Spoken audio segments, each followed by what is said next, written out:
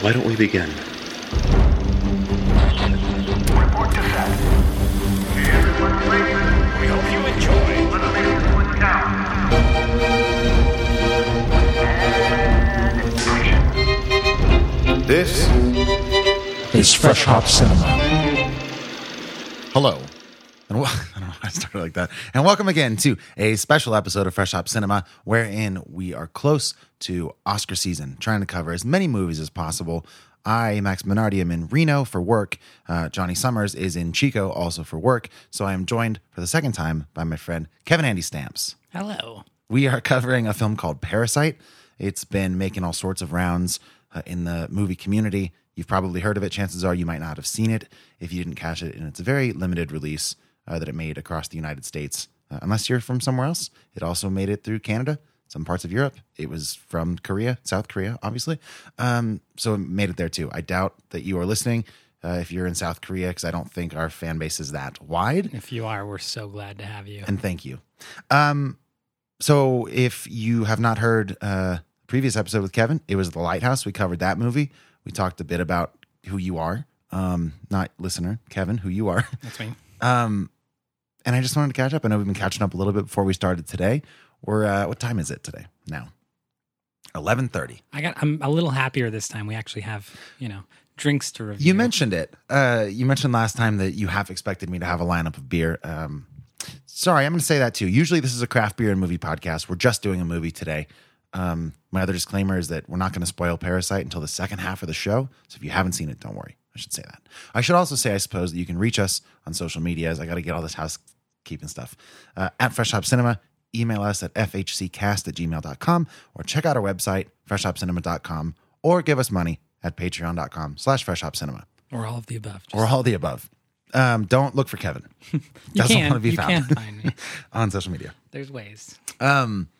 Anyways, all that to say, you said you half expected me to have beers lined up last time, and I didn't. I feel like it's part of the title, Fresh Hop Cinema. It is indeed. So it's almost like a tragedy to not review. Right. So today I got us Bloody Marys. It's a good secondary help, option. But it figured it's morning time, barely. What is today, Tuesday? It is. Yep. Yeah. So we're just going to be sipping a Bloody Mary when we talk about this movie, and water and coffee. So we've got our uppers, our downers, and our regulators, maybe water would be? Yeah. Balancers. Okay. Do you want to jump right in, or do you want to, I don't know. I feel like we covered a lot of stuff. We can. I mean, this is a movie I feel like, one, I'm actually curious about like how this movie did overall, like globally. Sure. So one, this is an incredibly well-made film. One that you should go see, honestly. It's just tough to find. I mean, so I've seen it twice at this. It's twice now. You've seen it once. Do me a tiny favor and shift your mic like to there. Yeah, that's perfect. I love it. Okay. Before we start then, what is new with you? Is there anything because we recorded about a month ago. I like that you bring me in for the tough films. Sure. These are the films that I probably wouldn't go see on my own. Mm-hmm. The casual viewer might not see on their own, but both of them were very much worth it. Yeah, I mean, I think it's important. The reason I chose this one in particular was, and Lighthouse, is that there's enough there to talk about for a full hour or so. Whereas something like, I'm trying to think of what we've done recently. I don't know, like a John Wick is like... You know what you didn't do is Frozen 2. Very disappointing. We really talked about it. Johnny really loved Frozen 1. That's fine with me. You and your wife are like into Gianna loves it. I don't. I remember driving in Chico listening to Disney songs. Yeah, it's all that happens. And there was melodies and harmonies. Yes. Not from the radio. In my brain, I just heard melodies, and I thought you were tying it into this movie, and it made me really happy. I realized you probably just said melodies. You're ready to get into the content. Yeah. No, Gianna loves Disney. Everybody in my periphery loves Disney. It's fine. It's fine. I think maybe they own too much stuff. I've never gotten into the musical film genre. What is that called? Musicals? Yeah. I don't know. The animated musical thing, I know that Frozen is good. Yeah. I'm not denying that. I think the songs are great. Story's fine. I don't care. Yeah. I wish I did. Yeah. I like the stories. They're good. I think musicals actually have really good stories. Sweeney Todd, for example, great story. I love La La Land. But then they break the story with a 3 minute song. You just don't like it? It doesn't work for you? It takes me out of the moment. I think you got to redefine your moments, because you if you know you're going into a musical, it'd be a different thing if in Parasite we had a musical number that broke out. What does that remind me of? That happened in a movie that should not have been. Oh, it was The Shape of Water. There was a random musical montage. Guillermo del Toro, 2 years ago. Oh, I did see it, and I don't remember the musical. It's very strange, but it What was kind of the worked. musical? 3/4 of the way in, it cuts to black and white. It's this kind of fantasy sequence. Really interesting, but a specific choice. Yeah. So maybe it can work, actually. Who knows? Well, it did for that one. I Yeah, I guess. suppose That was so. a great movie. So, Yeah, people really liked it. although I might have actually fast forwarded it. You watched it at home or something? I've actively done that. You shouldn't do that. Whenever they start saying, I'm like, this could be Oh, skipped. okay. Well, I didn't do it for La La Land. I enjoyed the music, and I guiltily downloaded a lot of the songs on. I have the album on vinyl. Yeah, it was It's a great album. Yeah. Great album. All right. Yeah. That's a good point of agreement. I think we can move forward with. Yeah. Okay. All right, Parasite. There are houses on hills and houses underground. There's plenty of sun, but it isn't for everybody. There are people grateful to be slaves and people unhappy to be served. There are systems that we're born into, and they create these lines that cannot be crossed. And we all convinced ourselves that there really isn't anything to be done. That is a partial review from a guy named Philbert Dye from Letterboxd Community, somebody that I snagged his thoughts on because I really enjoyed them. Anyways, that was a little bit about Parasite. It's the latest from Korean filmmaker Bong Joon-ho. This film portrays the Park family, the picture of aspirational wealth, and the Kim family, rich in the street smarts, but not much else. Be it fate or chance, these two houses are brought together, and the Kims sense a golden opportunity. Masterminded by college-aged Ki-woo, the Kim children expediently install themselves as tutor, art therapist, driver, housekeeper to the Parks, and soon a symbiotic relationship forms between the two families. The Kims provide indispensable luxury services, while the Parks obliviously bankroll their entire family. That's all I'm going to say plot-wise, because I think it's a good movie to go into blind if you can, without knowing more than that. I actually don't know. I went in blind for context. A lot of my friends went and saw this movie. Big film buffs that love seeing all the art and cinema films, especially Lighthouse. They raved about more films like that. When I heard it was a foreign film in subtitles called Parasite, I assumed it was going to be one of those creepy horror films, and I never bothered looking into it any more beyond that. Right. And then, we'd been talking about doing this podcast for a while, and a bunch of my friends, specifically one that I really look up to in film, said, you have to see this movie. Yeah. So finally, I went and saw it without really looking up what genre it was, without, getting an idea on what it was about, anything. Did you know who Bong Joon-ho was, the director, at this point? I watched Snowpiercer, and I know he's been raved about as a director. Did you know that was him going to see this movie, or did you find out after you saw it? I did know it was him, but his name didn't really, Okay. sell me on whether Sure. or not I should see it. Like the average moviegoer. Like, say, Yeah, okay. if you are someone who loves Marvel films, you probably haven't heard his name either. Yeah, sure. I like how Marvel's just used It's as the bar. You are a classic film goer. Yeah, right. Is the average. So going into it, I was expecting a horror thriller that's very slow. That's common in foreign horror, When I started watching it, I was laughing a lot the first half of the movie, and I just immediately threw out the horror genre altogether and said, this is a comedy. I misread it altogether. It's I actually thought it was almost like an Ocean's 11 heist film, because you have this family infiltrating the rich family and getting away with all this money in a very comedic way that wasn't really hurting anyone. Right. First half of the film here. And so so that first half, I was thinking, this is a really funny film about how a poor family works its way up into the rich society. Really loved it. You're rooting for everyone. You're really excited about the way the story plays out. There's a couple like comedic, thriller moments where they're sneaking around the house and hiding under tables, and it's very comedic in the way it was played out. And they always get away, in that first part. With, we're sneaking, we're grabbing food out of the kitchen, that kind of stuff. So it was very comedic, and I was like, this is a very nice, light film, great. And then there's a very specific moment that changes The entire film, and I actually stopped watching it at that point because I had to look up, okay, is this a thriller / horror? Did it just take a spin on me? Foreign films have a way of doing that, of being very genre bending. I know Bong Joon-ho is known for bending genres. So then I looked it up. I searched, okay, what genre is this? And it says comedy thriller. So I was right about the first half. Sure. And kind of right about the second half. And it does turn into somewhat of a thriller. It does hold that kind of light comedic, but then brings this whole next layer of seriousness to the film. Yeah, fair. That's really eye-opening. And I wouldn't argue it. I would plainly state this film is about class disparity straight out. It's not a subplot. It's not, hidden within the text. That's what it is about. Yeah. So again, like we've said the name Bong Joon-ho a couple times. If you haven't seen his other work, he's a South Korean filmmaker. He's did, like you mentioned, Kevin, Snowpiercer, which was a great movie starring Chris Evans and what's his name? Ed Harris. Check it out. It's on Netflix. Okja is another great one. He did a horror movie kind of called The Host, which I haven't seen. But Parasite was distributed by Neon. They've done just this year Apollo 11, which is one of my favorite movies of 2019. Portrait of a Lady on Fire, which I haven't seen yet. The Biggest Little Farms. They're putting out a lot of stuff with intention. Movies that are made with intention, at least.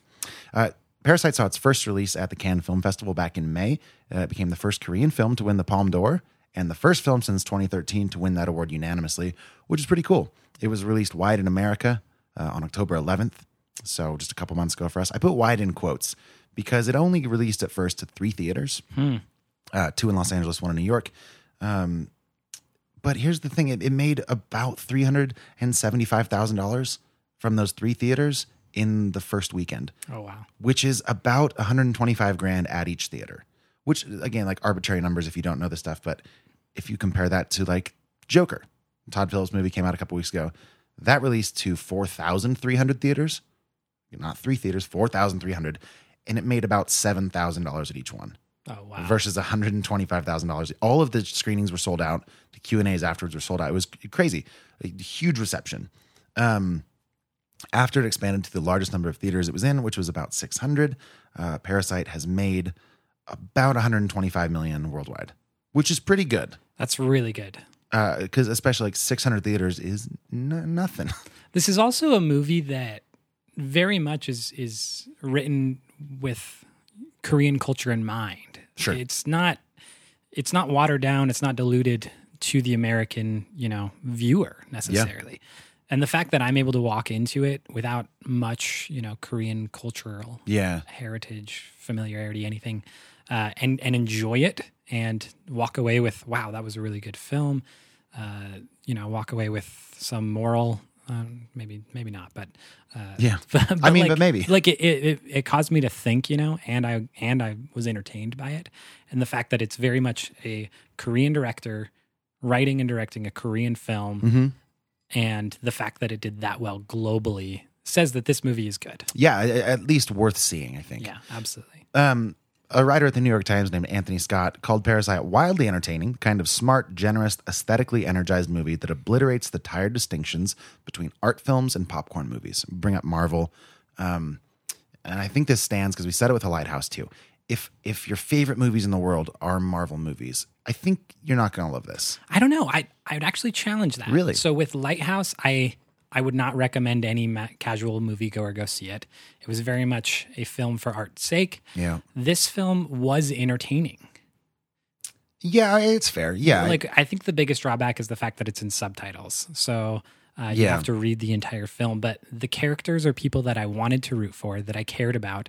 There weren't any like real necessary enemies, and the story really pulls you along. Like it stays in the comedy section for as long as it needs to, and then when the time it does get a little bit more serious, it kind of carries you into that very smoothly, very casually. I would actually relate this to similar Jojo Rabbit, of how he balances that fine line really well of comedy and drama, taking very light content and putting it in a very serious and kind of sad story. I mean, not to rehash all my thoughts on Jojo Rabbit, but I think that balance wasn't totally well struck. That's fine. Sorry, man.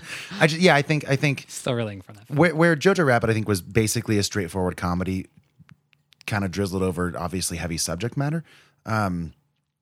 This, I think, Parasite through and through, at least I would call it, is just a black comedy. Okay. There are certainly thrilling elements. There are horror elements. There's all sorts of stuff. But I think if you had to boil it down to one thing, I would say it's a satire. It's a black comedy or a satire on, like you're saying, like class disparity. I'd love to set up a little bit just sort of the differences between our two families here. The Kims live in they call it a semi-basement. There's some interesting translation choices here between Korean to English, and some of it doesn't totally make sense. Like there's phrases that I don't know. A semi-basement makes sense, but I've never heard that. So it's sort of, their house is basically a half level below the ground. Their windows are at street level, and they're not well off. Yeah. Is part of that. What seems interesting about it is usually in film, when you see someone that isn't well off, they're usually miserable. They're usually suffering through it. Sure. They are, I'm thinking of Willy Wonka and the Chocolate Factory, where you have a bunch of old people just sitting in bed, kind of complaining about their life. And then something good comes along and brings them out of it. And then all of a sudden they're happy. Right. In this story, the Kim family seems to just be okay with the fact that this is where they are in life. And they're kind of trapped there. There isn't much they can do. They're working their way to like make money. Yeah, but they're trying. They are trying to get out of it. I don't think they're okay with it. It didn't feel, okay is the wrong word, but I think that it's very much like this is the class that we are in. We may or may not get out of it, but it's all about getting food and finding Wi-Fi for them. That's interesting. I was reading this really interesting article, and I think this will tie into stuff. I think the situation that America is in particular with Trump as the president, and the people that are considered his base. I was reading this interesting article about how the mentality of being so anti-immigrant sort of works to elevate his philosophies. And it's this idea of poverty that for a lot of people, being in poverty is not, it's not a permanent state of affairs. Like you're sort of, you've been given a tough hand and you're going to work your way out of it. I feel like that's the difference between, most of Eastern culture and Western culture, specifically America. I was actually thinking about this because we're filming this in a casino. We have this common mentality in America that at any point we could win the lottery. Yeah. At any point, someone could see you as a beautiful singer or an and Instagram pull you star on a show, and all of a sudden you're famous. There's this very common story that we tell in America that says at any point someone can discover you and you will be a millionaire, and odds are it will happen. But the reason that works is because we so easily look down upon poverty. It's a shameful thing to be poor in America, and I think it's like sort of the capitalist thing. Like you're supposed to be striving for the coolest stuff and the biggest house and whatever. So to be the opposite of that, it's almost impossible to reckon with. And so I think the ability to like shove off these problems on other people in this case makes it a lot easier. So I think with the Kims here, I think that they look at it more as a transitional thing. So they're looking at people around them to be like, how can we elevate our own position? And that's kind of their whole impetus for doing what they do.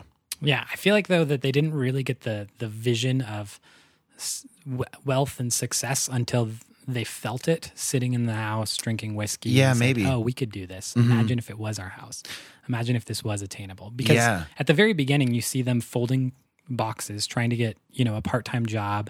A lot of them weren't really looking for work all that actively. Yeah. He was talking about how he didn't really want to go back to school, and it wasn't actually until that rock showed up in the beginning. One of the characters' friends brings a rock into the family and says, "This will bring you good fortune." Yeah. Which might be their lottery ticket. I think, but that's when they kind of started, changing their mind about their situation. It felt like to nitpick a tiny bit, I think what the rock brings was material wealth. I don't think it was good fortune. Oh, I think there's a distinction there. Yeah. I think there's a big focus on the material stuff. Yeah, good adjustment there. But yeah, I'm gonna say Kevin because that's the name he ends up taking on. Yeah. But it's the son of the Kim family. His friend Min comes and gives him this rock, and like you said, it's like, here's for your family. Your tides will change. Here you go. I'm going to college, by the way. Can you tutor this girl? Right. And that's how they kind of get a foothold into the Park family. Which is a nice transition into this family. We should probably talk about them very briefly. Let's. Patriarch of the family is I think he does augmented reality. Like there's one scene of him in his office, and it seems like he works in tech and Tekken. He works in tech. He makes a lot of money. Makes a lot of money. Another very capitalist sort of theme there. And an exorbitant amount of money. Crazy amounts of money. They do not think not about an issue. Money. Yeah. They are the kind of rich people that you don't. Most of us are like, that's too much money. That's unattainable. That's way too much. Yeah, that too. His wife is Is she like a stay-at-home mom? I didn't. Oh yeah. Get the vibe. She's she worked. stay at home. Yeah. It seemed like that. She's described in the movie delicately as simple. She doesn't seem to have too much ingenuity. Maybe She's not very smart. She's not is very how, smart. How I think they portrayed her. Yeah, and then there's two kids. There's the young boy and a girl who Kevin starts to tutor, and they're fine. We'll get into their specifics if we need to. Yeah. Speaking of cultural stuff that you mentioned, we should touch on that at some point. The relationship that develops between Kevin and the daughter of the Parks. Yeah. Because I don't like maybe that's fine, but in America, she seems It wasn't fine. she I don't seems think they too did young. it for the sake of it being fine. Okay. So what we're talking about is very early on, Kevin, the son of the poor family, goes to tutor the daughter of the rich family. Yes. And immediately moves start getting made. I think it was on the romantically. second Yes, tutoring session. They're making moves on each other Yep. romantically. she's making moves on him. She made the first move, but It's then tough. he leaned in to kiss. Yeah, like, that's true. It was very much taking advantage of the situation. I feel like in regards to his age versus hers. I think she was 12 in the film, I don't. 12 Yeah, to 15. because the only time we ever get a reference is when he's getting the job from his friend Min. Min shows him a picture, which is, by the way, is like a pretty clear, like he's already, you can tell Kevin sucks. Yeah. Shows him this picture, like, I'm going to ask her out. I really like her. I can leave her with you to tutor because I trust you as my friend. And then, the second, I think he's kind of flirting with her the first time. Yeah. And then basically tells his parents the same thing. Like, I'm going to, because Min says, sorry to be so dodgy here, says, I'm going to go to college. When she goes to college, I'm going to ask her out properly. Right. And later on, Kevin says that exact same thing. All that to say, they are not the same age. She is younger. Yeah. But it's and not I mean, really made zooming clear how out much. plot wise in this, I think you see this theme of the poor family, the one that's destitute, the Kim family here, really just trying to take advantage of every situation they can. And I think there is this kind of theme of you have to be smart out of necessity just to survive. And if you're rich, you don't really have to inconvenience yourself with being smart or street savvy. Totally. You know? I mean, this isn't for all of the layers and metaphors and great stuff in this movie that you could delve into. The movie, or the movie's title at the very least, doesn't, like, Parasite. That is them. Like, they leech They off are of the people whenever they parasites. can. Yeah. I mean, you can just tell by their actions, but also that entire first scene where Kim dad flicks that stink bug off. Yeah. Then they literally get their house fumigated like they are bugs. Like, there's not a fumigation company going around helping people's houses. They're doing it on the street, and dude's like, just leave the window open, it'll be free for us. But they're getting sprayed like bugs. Yep. And that's First just the scene. theme that just over and over, they just take what they need or what they want. I don't even think it's all the time what they need. They just see openings, they take them. Yeah. I want to see if there's anything else we can talk about or want to talk about without spoiling stuff. I think really jumping in on the class disparity aspect is so important for viewers that are on the fence about seeing this, because the film for me was really just kind of a wake up of the way we treat lower class citizens globally. I think that it's a universal issue from Korea all the way to America. Yep. Both can be seen. And really there's this aspect of anytime someone is lower class or even the lowest class, there's this, they smell gross. Like if they could just shower, if they could just fix this thing about them, you know? Yeah, they're okay, but Yeah, like there's just something off-putting about them. They smell like boiled radishes, I think was a line. in it the was film. old radishes in a boiled rag. Yeah. And it makes you feel bad. And I caught myself going back and forth on this of judging the rich family for judging how badly they smell, but also thinking, well, why isn't it that the Kim family just showers, you know, or just washes their clothes better? And I think that just as an issue across the board, like it's very easy to see the lower class and say, if they could just get a haircut, if they could just, you know, take care of themselves a little better. But in one scene in the film, the Kim family is put in this really grave situation where you honestly don't know how they're going to get out of it. And it's a big... That's so funny. I'm thinking of like 3 twist. right now. I'm like, I'm not even sure which. But yeah, not to spoil anything. But the thing is that like survival is a common issue every day with this class, specifically in Korean culture as portrayed in this film. And for people that I think even just middle class, like we don't think about where we're going to live, whether or not we're going to have a roof, whether or not Yeah. we're going to have food, whether or not we can take a shower and use soap. Like these are very simple, common things that we just trade and use on a regular basis. Where this movie definitely puts you at the front seat of saying, hey, look at the comparison of, yes, exorbitantly rich, Yep. but specifically like well off and people that really have no other options. Sure. So we talked a little bit before we started about sort of the two sides of this coin, the moral justification of what happens in this movie and the just practical side of it. And I think there's some characters that we meet later in the movie that are sort of a counterpoint in a lot of ways to the Kim's actions that if we hadn't met, I might have still been on the side of like, they do what they have to do and that's how they have to survive. But these other characters that we meet almost make me question if what they are doing, if it's the only way to meet the needs that they have to do. Yeah. And I think probably not.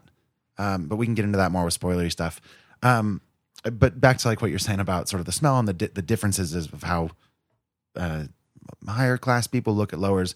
There's moments throughout this movie where we have a moment of connection. Like I'm trying to think of one that isn't, okay. The first one where Mr. Kim is being basically auditioned to be the driver. Mm-hmm. And they set it up in such a way where Mr. Park, the richer guy, is in the backseat holding a cup of coffee. We got a shot of the coffee, and then we're driving, and Park says, "Don't worry, this isn't an audition, whatever." And it's like, it clearly is. Yeah. Like you can act as nice as you want to this guy, and you can try to make him feel or make yourself feel like you're not treating him as an other, but you are. And that comes up a ton in this movie. You'll have this moment where there's a connection, and then they pull back and like, have you washed your hands today? Like that kind of stuff. Yeah. And it's like this constant reminder that they're always lower than Right. the people they're working They're for. other than. Yeah. I like that a lot. And it's an incredibly strong theme throughout this movie that sucks. And it does make a lot of this, like, by the time the final stuff happens, it's like, I get it. Like, yeah. I think a American show that's probably an equivalent to this in regards to the way it was shot and the story it tells is Atlanta. Specifically the first season. I think I don't really want to directly quote this because I don't know for sure, but I think Donald Glover's character says something along the lines of like, I don't have the privilege of morality, of thinking whether or not it's the right thing to do, which I think came up in conversation before we started recording. But I think it's, you look at this poor family and what they're doing, and you are constantly thinking, oh, but at what cost? But look at all the mishaps they're putting on other people. Where for them, it's I believe it was more out of a matter of survival and less out of like, but is this the right thing to do? When it comes to eating or not having a place to live or not getting a paycheck that day, like it's a matter of survival for them and not so much a matter of morality. I would also say that there's a point in this movie where, because I guess it's tough to talk about without giving stuff away, but no, I'm gonna save it. I can't do it. I feel a little starved by If that. you want to hear more, Yeah, I think that's where we're if you're not sold on the film yet, Yes, we are going to start spoiling it. We're going to go into the danger zone. do you want to do a rating before? I do, because we didn't do it last time. We didn't do it last time. Okay, so I then want to touch on, again, I've seen it twice. Yeah. The first time, I think, I'm going to double check so I'm consistent with my first rating, but I logged it in my letterbox, so I'm going to pull it up. So in fact, Kevin, why don't you rate it first? Okay, rating for this film. I did this for the last film. I kind of want to make it I don't want to make it a commonality, but I feel like I do because this is a Korean film. One rating, how well this film was made. We did rate the last one. How well we did. I think we did it in the spoiler zone. Maybe, though, yeah. So, you might not have heard it. Sure. But I like to rate on regards to how well it was made.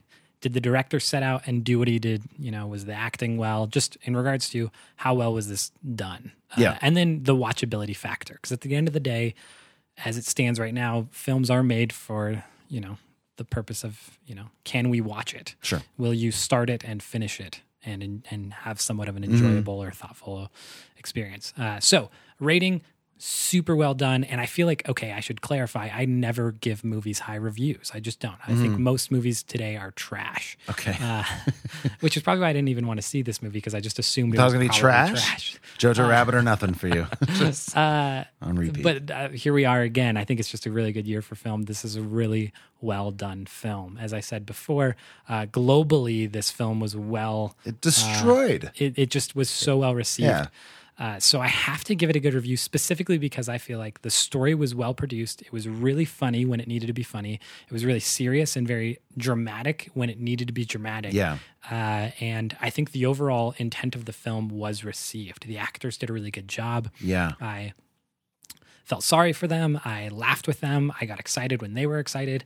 I was nervous when they were nervous. I was very much put in their shoes, despite the fact that I'm literally reading what they're saying in subtitles. And so that just goes to show how well they did in this film, because I cared about characters that would otherwise be very hard to relate with.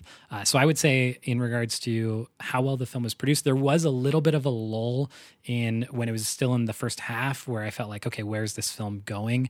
Partly on my fault, because I didn't know, honestly, where it was going. Well, you shouldn't have to. You shouldn't have to know what's going. So I'm not going to give it too much of an excuse on that, which is the biggest drop I would give, is it just took a while to set up. And so I think it gives it a little bit of a ding for that. So I would rate it around an 8.5. 8.5. Yeah. Okay. Pretty good. My first review, I wrote, look, this was good, and I didn't really love it. It demands a rewatch, and I give it 3.5 stars. So 7 out of 10. Okay. Now I've watched it again. Not 3.5 out of 10. And I like it a lot. I think it's the same thing you're saying. I think it's I disagree with the lull thing. I think, if anything, that lull, if I'm thinking of the same thing you are, is sort of the big breath before the plunge kind of thing. I think the pacing was great. The comedy works when it's supposed to. I've never hated a banana as much as I have as I did at a scene in this movie.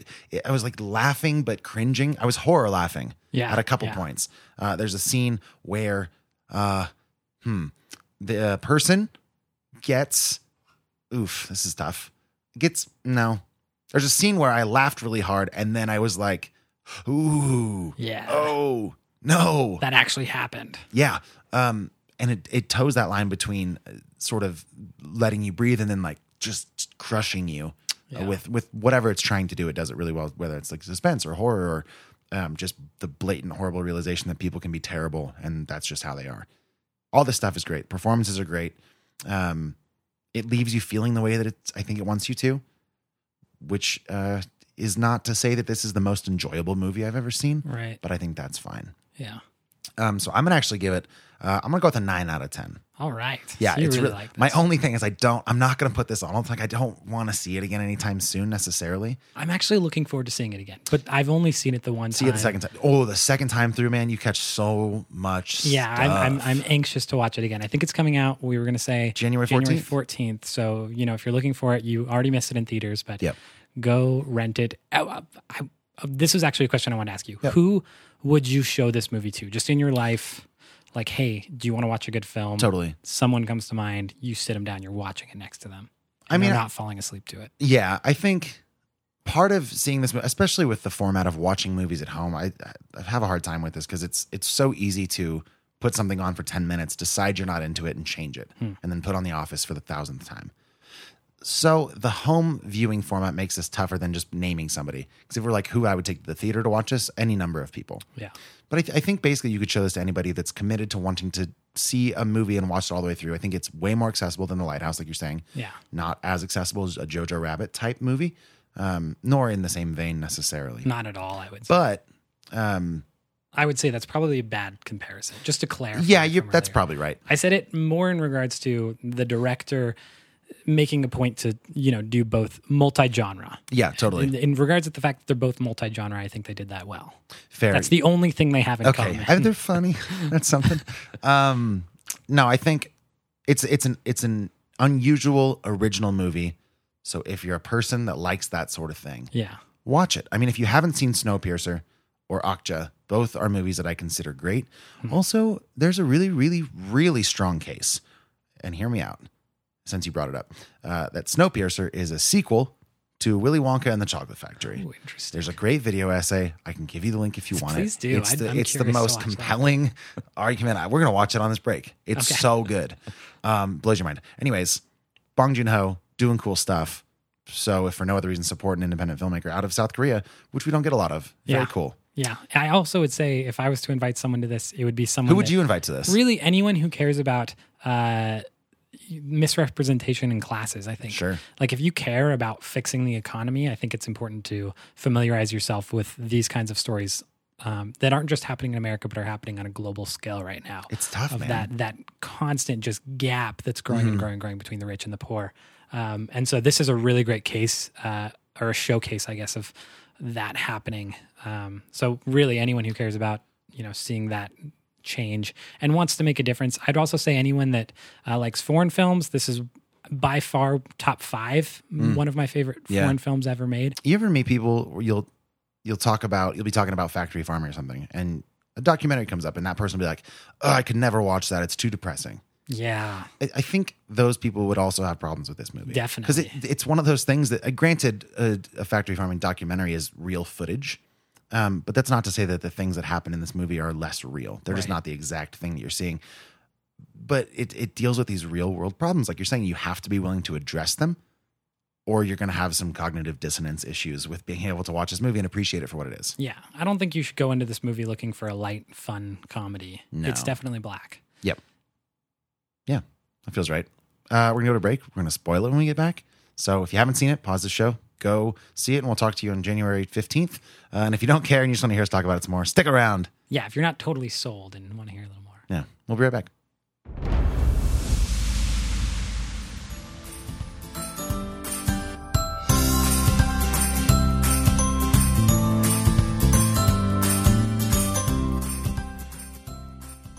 Ladies and gentlemen, if you are in need of some delicious food, beer, wine, cocktails, and maybe even a gift card to sneak under the tree for Christmas, you should go down and check out the Handlebar right here in Chico, California. It's a great place to eat. It's a great place to drink. It's a great place to bring your family. And they have a happy hour 7 days a week from 2 to 6 p.m. You get $1 off all their draft beers. Again, 7 days a week from 2 to 6 p.m. That's the Handlebar right here in Chico at 2070 East 20th Street. Take your family down, take your friends down, take yourself down. Don't forget, they've got gift cards, so give the gift of the Handlebar this holiday season.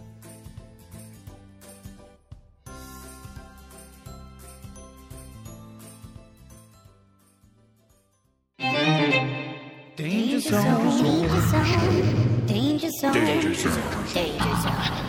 Danger zone. It was actually Johnny's idea. This is the danger This zone. is the danger zone. It's like we've all just seen the movie. We've come out of the theater and we're going to talk about it. For those of you that haven't seen it, we are going to try to set up some scenes if necessary, Yeah, we're not going to go out of our way for you. Sorry. but a little, but like not a maybe ton. little. But no, it was Johnny's idea to have sort of, it was my idea to have this area, but we didn't name it until Johnny thought of it. Because he would always sing it like he was Kenny Loggins. The highway to the dangers. And he would always be like, dangers. took me a I'm like, second what are to you get doing, there. man? But it was back, I don't know why. Is that a missed opportunity for you guys? I think it's a good opportunity that we are not going to get sued over now. Good point. I thought about just like recreating it myself, but I didn't. So here we are. It's a nod to. Yeah. Yeah. I was under the impression for a long time that my mom listened to my podcast. I don't know why I thought that, but maybe I asked her to, and she's like, "Oh, we'll see." And to her, hearing swear words is like poison in her ears. Do we swear a lot on here? Johnny swore a lot on here. We both can't do tell. sometimes. Like we haven't said anything at all today. I've got a hyper awareness because of the first couple years we did this podcast. I would just basically bleep it. So we had an agreement that basically the first, at the time, like half of the show, we were swear free. And then we'd give everybody a warning with mothers or kids. Be like, nah, all right, you know? It's loose. And now like I'm older and I don't care. I'm not around kids all that much or moms that care about swearing. And so I think it's just a second nature now. I don't. Partially also I'm sorry, Mom. Moms. It was because it's not the most natural thing to talk about things in a cohesive and coherent way. So people tend to fill that space with a like or a fuck or like whatever it might be. So it was also a tool to sort of convince ourselves to talk more eloquently.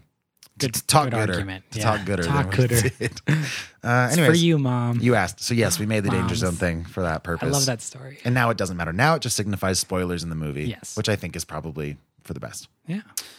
Speaking But we're of allowed which, to cuss now, right? cuss whenever you want. Just kidding. Okay.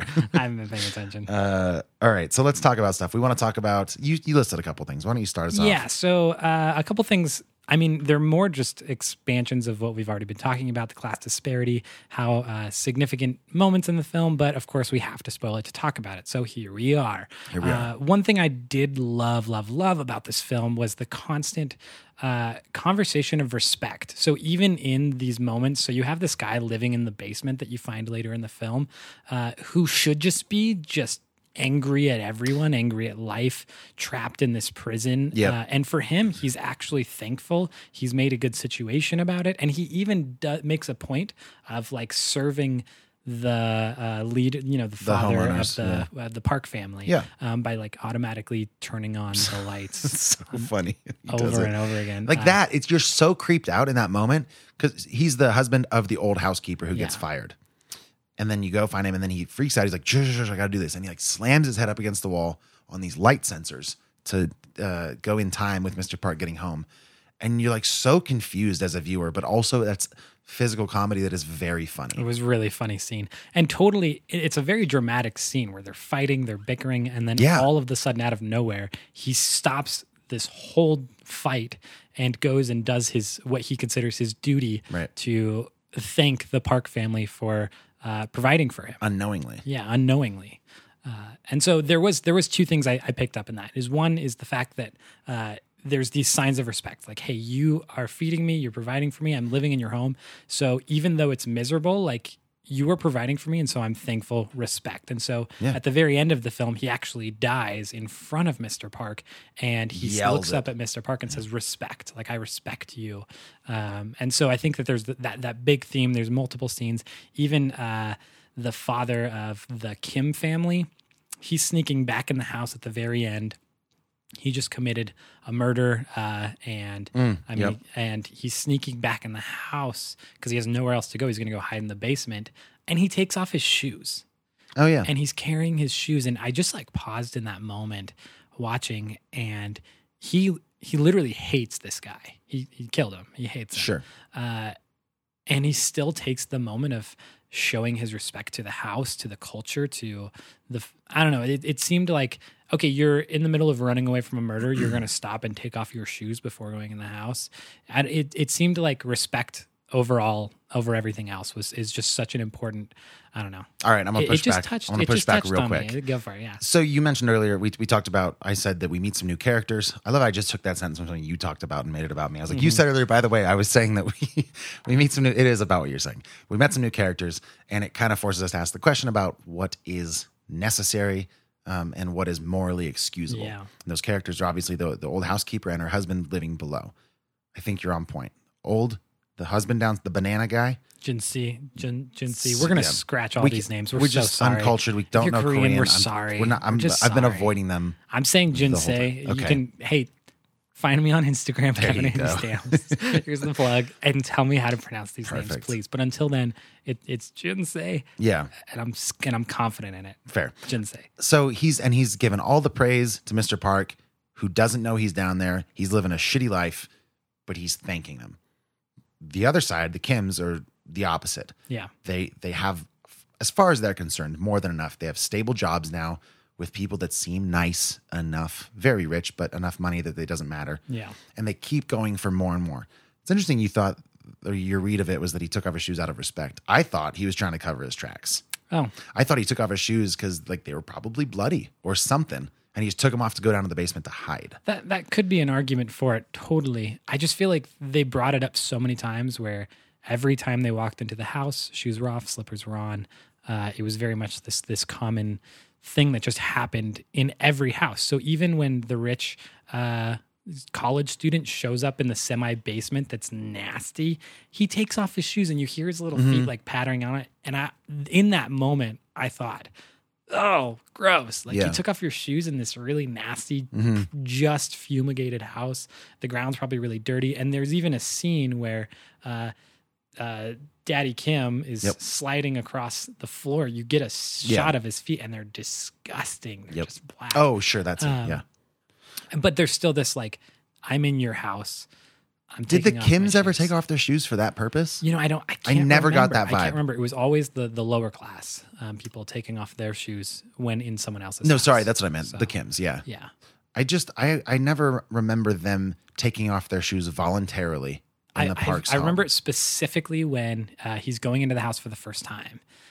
He's walking. He's getting shown around by Moon Guang, the old housekeeper. The old housekeeper.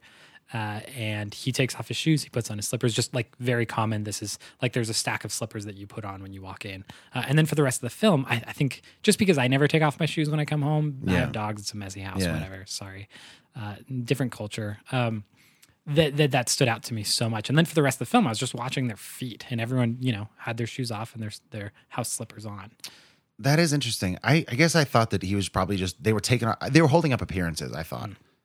And when the people aren't around, when the parks aren't around, there's that whole sequence before, what did you say, Moon Guang? Moon Guang. Okay. Comes back, they're just trashing their place. There's no respect for them at all, unless they're around to watch, to pay them, basically. So I'm going to stick by it. I think that he came back, took off his shoes so he could hide more effectively. I also don't think he hated the parks. I think he got like that final nose plugging was just too much. He just finally snapped. He couldn't do it, yeah. And you can tell, I think he regrets it right away. Right. But it's just one of those losses of control where you snap. Yeah. Similar to what Which we haven't actually talked about. Have we talked about the plugging of the nose yet? Not really. I mean, we touched on it briefly, but... Yeah, so I think there's this thing that happens, this plot point, I guess, throughout the film where they're constantly, the Park family is constantly referring to the Kim family's smell, specifically the dad's, that he smells bad. Yeah, we mentioned the boiled radishes and old rags. I'm trying to remember specifically the line. And every time they mention his smell, like he smells his clothes and he can't even pick up on it. He doesn't know. He's just so familiar with it, I guess. But it's one of those things. In one of the scenes I was talking about earlier is they are trying to save their home from flooding and from sewage water that's coming out of the toilet. It's flowing down the street. It's all sewage water. They make a point to say it. Ugh. They're swimming in it. And then the next morning, they sleep in a gym that night. And then with the next morning, hundreds of other people, by the way. They're called to work. And so they just grab clothes out of a pile and go to work. And I'm thinking, you have to cancel going to work. You smell like terrible. Crap. Yeah, like it's bad. And they still, manage to put everything together. And the whole time, though, I'm thinking, if I was the Park, dad, the father, I would be probably smelling this guy that's very close to me, the Kim father, and thinking he smells like sewage. I mean, it's really gross. You got to assume it's worse, obviously, after literally swimming in sewer water. Yeah. Oh, so much worse. Yeah. And so... I think in the moment we were talking about respect, like the Junsei character comes out from the basement, goes on this killing spree, falls over, dies, and then the Park father, Mr. Park, comes in to grab his keys from under him, moves him over, and just like, this guy smells so bad. Obviously, he hasn't showered in like 30 years or something, or however long it's been. But that's what causes him to flip, is that there's this... Just clean yourself up. Like, this is so gross. Like, I can't even be around you. Yeah. You're so awful. And I don't actually think it's a matter of cleaning. Like, I mean, on paper it probably is, but it's more this distinction between them. Like, there's just something different and so gross about you that I can't even stand to be around you, basically. And it's even tougher because this guy, and Park doesn't know it, but like, basically worships him. He prays to Park from the basement. Yeah. And so like that extra level of disrespect going the other way is... Yeah, just enough to set off. And the smell thing is just, it just snaps him. And I think that's the thing that I kind of wrestled with as I was watching this film, because as someone who is a middle-class American, I have everything I need. Sure. I don't really suffer in any way. And so I went back and forth between judging the Park family for mistreating this lower class. Okay. And also agreeing with the Park family and saying, I bet he really does smell okay, right but now, here's and the thing. I would not be able to handle having a driver that stunk. Like, I would hate it too. Let him use your shower. You're a rich-ass family. Like, if it's that big of a problem, but you've would got you? them. Sure. Would you, or would you go out of your way to just not mention it because you don't want to you don't want to cross the line? That's the other thing. Like, every time somebody gets fired, it's clear the Parks are not the most honest or confrontational people. Just quietly do it. We're going to make an excuse and like we'll just let them go. So no, they're not going to bring it up. But you could have been decent and just be like, hey. But that's like a comment on me. Like, how many times have I just maybe avoided someone because they smell weird, or like, for sure. I don't know. Maybe it's my own morality and conscience. Yeah, but it's people that probably you're not hiring. True. Like if if you're hiring, and that's the point. They don't look at the parks don't look at the Kims like people necessarily, or any of their help. They're just like, we'll get another one and another one. If that one doesn't work, we'll get another one. So I don't think they're going to go out of their way to just consider that these people smell because they have bad lives. Right. They just smell because they're poor, and that's how poor people smell. And that sucks, but we'll get over it because we need our laundry done. Yeah. Like, I appreciate you defending my... I got you, buddy. If I ever had a guy that drove me around, I would offer just my shower. give him a shower. It's fine. You do that, right? I had something else too. Let's see. Where was it? Oh, how many levels below the parks do the Kims live? 15 Like staircases. a lot of them. Yeah. That the whole scene of this film is a world literally built on top of itself. Yes. There's so many stairs, there's so many hills that whenever you're going to the park house, the rich family, you're walking up a flight of stairs and then a hill, and then a driveway and then another pair of stairs or set of stairs. And there is a scene where they're running home from the park rich family to back to their semi basement, and I think they did. I want to count now. I think it was 5. I felt like 15. Yeah, it did. It was so many staircases, and then they go down the subway, and then they go down the hill, and then they walk down another set of stairs, and then they go down another hill, only to find that their basement is flooded. And so this is really the changing from comedy to drama in my eyes. Is they go from enjoying this beautiful, rainstorm in this rich home, drinking whiskey and watching it fall on the backyard, to rushing home down the stairs to save their home from sewage water that's flooding their home. And where you see rich people enjoying this storm, and it's kind of nice, it cleans up the air, they have a garden party. The other family is sleeping in a gym that night because they were displaced. It's one of the craziest juxtapositions in the whole movie. It's that you're prepping for this impromptu party. And at one point, once the party starts, Kevin says from an upper story window, like, all these people just look so good and they're so put together, and this was just on the fly, and here that this is how these people live. Yeah. And then you get the call a few minutes earlier when they're in the gym with all these refugees at this point. Like, hey, we're going to have a party. Can you come work? We'll pay you extra. Yeah. And like people are starving or dying probably from septic poisoning, sepsis. Just a crazy thing. When they're in the basement, though, to come back to the sort of morality of the Kims and the old housekeeper and her husband, there's shots specifically designated to the Kims trying to save all of their stuff in their home, and the husband trying to save his now concussed wife in the basement of the park's house. Yeah. Like, the priorities become very clear. And I think it goes hand in hand with the amount of respect that those two families respectively feel for the parks. Some is not at all. Yeah. Is very, interesting. Yeah. And really, even like the semi basement wasn't even the worst, because there was someone later revealed in the film, Jinsei, that was literally living in a total basement. They didn't even have that little bit of light. They were fighting off, sewage while he was watching his wife die in front of him, essentially. And so it really shows 3 different tiers of, classes happening all at the same time, which was really, and it's kind of interesting the way, I don't think they happened all at once, but within that kind of whole scenario, you have the rich family enjoying like sexual behavior on the couch. We gotta talk about that. Which was just this like, we're pleasurable. We get to sleep on the couch. We get to watch a storm. We're comfortable. I don't know. It was thrown in there. It definitely did. But it was very much like, we have the luxury of doing this, was the thought I walked away with. You can correct me if you think something else was going on there. But then you also have like this survive. I don't know. It felt like survival versus leisure. That was always my framework of how I was watching it from that storm on. I kind of want to explore the idea of like the microcosm of different parasitic relationships in this movie. We have to. It's the title. And what made me think of it just now is that weird sex scene on the couch. Did I warn you in time, by the way? When you just, oh my gosh, it came. I was like, there's no way he was warning me about this, because you texted me maybe seconds before it happened. You're like, it's about to get weird. And I was like, interesting. And then he immediately started touching her, and I was like, that was too fast. So I watched this in my room after my show last night, and I texted you about 10 minutes into me starting. I was like, hey, have you watched it yet? And you're like, I'm watching it now. And I said, how far are you? And you said, they're hiding under a table. I said, it's about to get weird. And you said, thanks for that.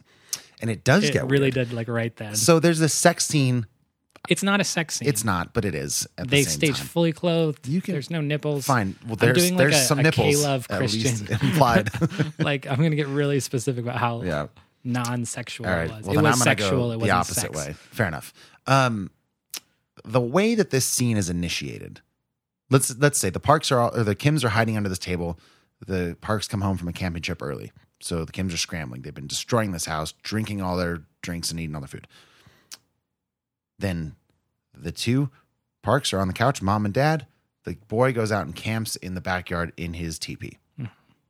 Then Papa Park decides he's feeling frisky and just starts rubbing his wife's nipple Yep. through her satin, Clockwise. very comfy looking. Yeah, clockwise. She specifies pajamas. I do want some silk pajamas after this movie. Just seeing them strut around in their nice, luxury. But maybe that's that's capitalism speaking through me. I don't need it.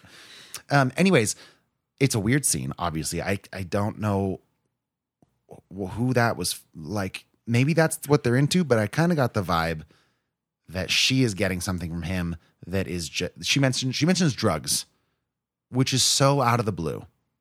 She's like, buy me drugs, buy me more drugs. I thought it was like I'm trying to think of the best way to say this, but like turning a kind of down on the luck situation of the one thing that they judged the previous driver for, like turning it into this like erotic fantasy. Okay, I could see that too. Like, ooh, like let's wear that underwear and let's like do drugs. Yeah, that's true. And I just want to like remember that all that stuff that we said was dirty. Yeah, it's so dirty. Like let's think about it in a dirty way. Like, Okay, that works actually. That's probably better than I was going to be like, well, she's the parasite for him. she makes him give her drugs, and then he's a parasite to the company he works for. Everybody's sucking on each other's teats. Yeah, I would say, parasites. yeah, I would push back on that Yeah, that's in the fair. argument that I think that the word parasite is the title of the movie very specifically because most people view lower class citizens and their will to survive. That's so dramatic, but I feel true in this state. As a parasitic nature of God, just do differently in life that's not so annoying to the rest of us. Stop smelling and stop stealing and stop trying to scavenge your way. Like, just be a normal citizen in the world, and we'll all be happier. You're such a you're always leeching on us. We always think that lower class citizens are leeching. Yeah, it comes back to the thing I was saying. Just to be clear, you're saying most people feel this way? I think that's how you started that sentence. I think so. Really? I don't think hate to most say people that. do. I think A lot of people do. I think I'm speaking in regards to the political climate today. Fair enough. So They took our jobs. yeah. I mean, yeah, it is yes, that, basically. Yes, it's Like, exactly that. Although maybe not exactly, because you're almost like they're not doing They jobs. literally took the jobs yeah. in this movie. They That's took the true, jobs. actually. Yeah. So This is just a South Park skit, this whole movie. I think that's what that's from. could be. It's weird how comedic this film is in regards to how, I don't know, politically poignant it is. That's the other thing. Yeah, like we mentioned Trump earlier, it's, hard not to, I think. In a lot of, even like Knives Out, we covered that. They bring a lot of movies are bringing up Trump lately. Because I think He's kind of running the world. he's hate to having say it. he's having a good couple years. He actually is leader. He's of in the charge free of a world. lot. He's worth talking about. Yeah. For better or worse. Tomorrow's a big day for him though. Let's not see what taint it. Yeah. It's December 17th. If in case anybody wants to check that timestamp, whatever. Google. This will go down in history. Yeah. It's fine. What's his name? Trump. Yeah. That one guy. Google Trump tomorrow Papa Donald. or on the 18th. Trump, December 18th. See what comes up. Okay. Kevin, what's your best plan in life? What? What's your best plan in Oh, life? okay. I see what you're getting at here. I'm glad. Okay, great question. Thank you. Usually my plans in life have always included getting a nice job, making more money, I see. going to college. Got it. Mine, since you asked, is no plan at all. If you make a plan, life never works out that way. With no plan, nothing can go wrong. If things spin out of control, it doesn't matter. Interesting philosophy. You said that in such a sing-songy way in comparison to how it was said. That's true. I don't know how it was said. It was a lot sadder. Yeah, it's true. Anyways, it's a great scene. And I thought I was telling you this before we started today. I was spending like 20 minutes trying to find that clip online just so I could drop it in. And then I remembered it's in Korean and no one's going to understand it. Yeah, we might still drop it in. I think it could be fun. So fun. So maybe here's that clip. 절대 실패하지 않는 계획이 만족하네. No plan.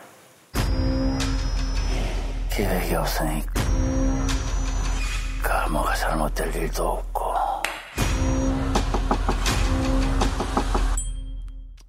Anyways, it's a poignant moment because it says so much about the mentality of this family. It's all been very day to day, whatever we can do to survive, and this proves it. It's like, nope, just whatever. We're just going to survive, see what happens. Yeah. I will say that throughout my entire life, I've always had a plan for my life, whether it's a 1 year, 5 year, 10 year, 25-year plan of where I see myself. And for the most part, that's just kind of happened. For the most part, almost everything has come true or has been very easily attained. Sure. Growing up just in a middle-class white America, which I think is what makes this line so poignant, is because they're saying this with the reality that they've just kind of given up on good things because most often they don't happen. Yep. Very sad. Yeah. But also, again, like I'm not rooting for them by the end, really. I am. I was rooting for them from the beginning. Did you ever stop? I never stopped. Really? Not once in the movie did I ever stop rooting for them. I felt guilty on behalf of them for what they were doing, but I would argue that if I lived in their scenario and I had the opportunity that they had and I saw the success that they had in that opportunity, I would milk it till I died. Okay, here's my problem. Maybe a few short scenes later. Fair. Here's my problem. They kick the old housekeeper down the stairs. I would do the same thing. Clearly got a problem. That was exactly, I cheered for her but as keep that going. happened. Then she has a concussion. Okay. She's bleeding from the head. They would lock the door and leave her down there. Would you really? If I was in that situation, Yes. I'm sorry. I'm thinking, no. I'm trying to really put myself in their situation. Sure. Here is someone I have fought for scraps my whole life. I've lived in a semi-basement my whole life. There is a possible future where if we just keep the status quo, we might actually have a somewhat decent life. We can live out of the sewage. Like, this girl's already screwed. Like, she's got a concussion. She might not already make it. And her whole plan is to take what's mine. I sound so terrible right now. I don't care. You got into this mindset very easily. I did. It's too easy. Oh, I'm a terrible person. But I'm defending them. I am. I'm defending them because, I see like you're so close to attaining something you never thought was possible. And then there's this obstruction. Like, that's how I saw it through their eyes. But I don't think anyone should be an exception. I don't agree with this behavior on a personal level. I'm not going to go kill someone to get a better job. But in regards to, I immediately stepped into the mindset of if it's kill or be killed. It's survive or it's either you get the job or they get the job. Like, they made that very clear from the beginning of the film. No. Here's why. Here we go. Because they've already fired that lady. She's not getting her job back. She has tuberculosis as far as they're concerned. They fell out of favor for me, the Kims did, when they left her to die. You can have it both ways. You can keep the job and not be a murderer. I think that's privileged mentality. I don't think that it is that way. I think. Well, no, sorry. that was me raising my eyebrows to something nothing in the background. But okay. I honestly think, especially from the plan line, is to assume that something good's like the fact that they were so willing to get rid of the previous help for such slight things. Of course, in the back of their mind constantly, and maybe forever if they were to continue to have that job, they would be thinking at any moment someone's going to come and try and take this from me. And in no way is that, the first housemaid going to just come up the stairs and say, sorry, they have the job. Like, she's going to fight till to death to get her job out, to get her job back and that family out of the house. Okay. Especially now that she knows that they're a needy family that schemed to get there. All right. I will say you're correct, definitely. But that doesn't justify the death. I don't think you should be, as a viewer, I don't think we should put ourselves in their shoes. Because I think there should be some sort of, humanity bar. Like if you showed me a never mind. I will say this. This is very much a descriptive story of as it is, not as it should be. I don't think there is any prescriptive, hey, do this. if this happens to you. Yeah, sure. I don't justify their behavior at all. I don't recommend their behavior. But then you at have all. to condemn it. I don't You can't root condemn for it. them. I just see it as a state in which that we are in, and I want to fix the situation. I don't want to fix the individual or the action that caused that was reacted to it. Yeah. But I think the bigger issue was the situation, not necessarily the individual actions that happened. But I the think actions those are are a reaction to the situation. yes, but you can't dislike one and not the other. I mean, you can. I just think it's inconsistent. Sure. I think I understand where they're at, and I still think they're not. They are wrong. But I also think that's what they think they have to do. Yeah. Hitler believed he had to kill all the Jews. I get that he thought that. Way to just go right there. Look, man, you said this movie and Jojo Hitler, Rabbit. There you go.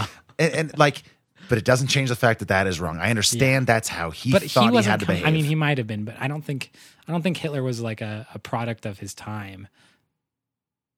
Are you saying he was ahead of his time? Or? No, I'm just saying he was just an evil entity. Like, I don't know. He just tried to take advantage of a bad situation, not get out of a bad situation. He tried to take advantage of a situation that he could rise and prosper in, which is what the Kins did. I'll step back and just say, like, death is killing someone for any form of gain is not an ideal situation. Fair enough. But this was a split-second decision. This wasn't like cold murder. This was like she's running up the stairs. The kick was she's for sure. No, I'm specifically talking about the kick. I'm talking about the aftermath of the kick. Oh, that's fair. Letting her die. Letting her die, yeah. That's where I draw the line. It's like, okay, not on your team let's anymore. play this out. At what point in the movie do they pause this whole like running, scheming, hiding, cleaning situation that they're in to go and take care of the girl that's dying down there? Well, this is the other thing that I found so fascinating. The first person that was actually able to make it down there was the kid, Kevin. Got punched in the face. Hit with a rock. Yeah, that. Yeah. Well, that we had a whole night go by, right? Like, that's the thing about this basement, which is also obviously it's a metaphor for poverty. Mm-hmm. You are literally locked in a basement. You can't get above a certain level. That's very interesting. But also, you can though, because if you take it out of the metaphor just a little bit, there's a fucking door there. Anybody could have gone down and be like, hey, you have a concussion. Let me help you real quick. Look, I understand we're fighting right now. I can help you get to a hospital, though. We don't have to trap you in this basement until you die. And then have your husband go crazier than he's already been and murder everybody. Yeah. There's just like an 7 or 8 hour window, depending on how much sleep you get every night, where you can save that person. Okay, now I will say, if you, the viewer, have an opinion about this, I would love to say this. Yeah, I guess it's not the listener. You know, if you, the listener, the viewer of your phone, have an opinion on this, that time bar move forward. Yeah, right. Second by second. That listener has an opinion on this. I actually do want to hear it. So do I. Reach out to. I want to hear if you think I'm right. Max, if you think Kevin's right, don't tell me. Because I'm so curious. Yeah, I am curious. So that is interesting, though. It's an interesting. I'm glad that this movie caused this discussion, and I hope more people in the world have this discussion after watching this movie. Ghost, it's a good one. It's a good conversation to have about this. Anything else you want to talk about? I think that I mean this whole conversation, and I hope you, the listener, have heard this as much, and really do. I really want you to go see this for the sake of how timely it is. So no matter where you live in the world, fair. Go. This is Fresh Hop Cinema. We would love to hear from you, like Kevin just said. You can reach out all the places that I listed at the top. You have another. Oh, that's important to say. Maybe I'll drop this in at the top too. But Tuesday, which is today, is usually our regular episode. That regular episode is still coming. It'll just be on Friday. Johnny will be back in your ear holes as well. In the meantime, if you haven't given us a rating or a review on iTunes or wherever you listen to podcasts, that'd be super sweet. That's Kevin and Annie Sams. My name is Max Minardi. Without Bailey Minardi, the show wouldn't be possible. Kevin, where can't people find you? You can find me on You can find me on Instagram, Kevin Andy Stamps. I check it every now and again. Facebook, I hate to say it, that's probably the most common thing I'm on. Yeah. And Twitter, I am on Twitter. I've been checking it. I don't post, but I'll get your message. Kevin Andy Stamps on all of those things. Great. Do that. Let us know stuff. And we'll see you another time. Thanks for listening. Report to set. Everyone please. We hope you enjoy. Let's make this one count.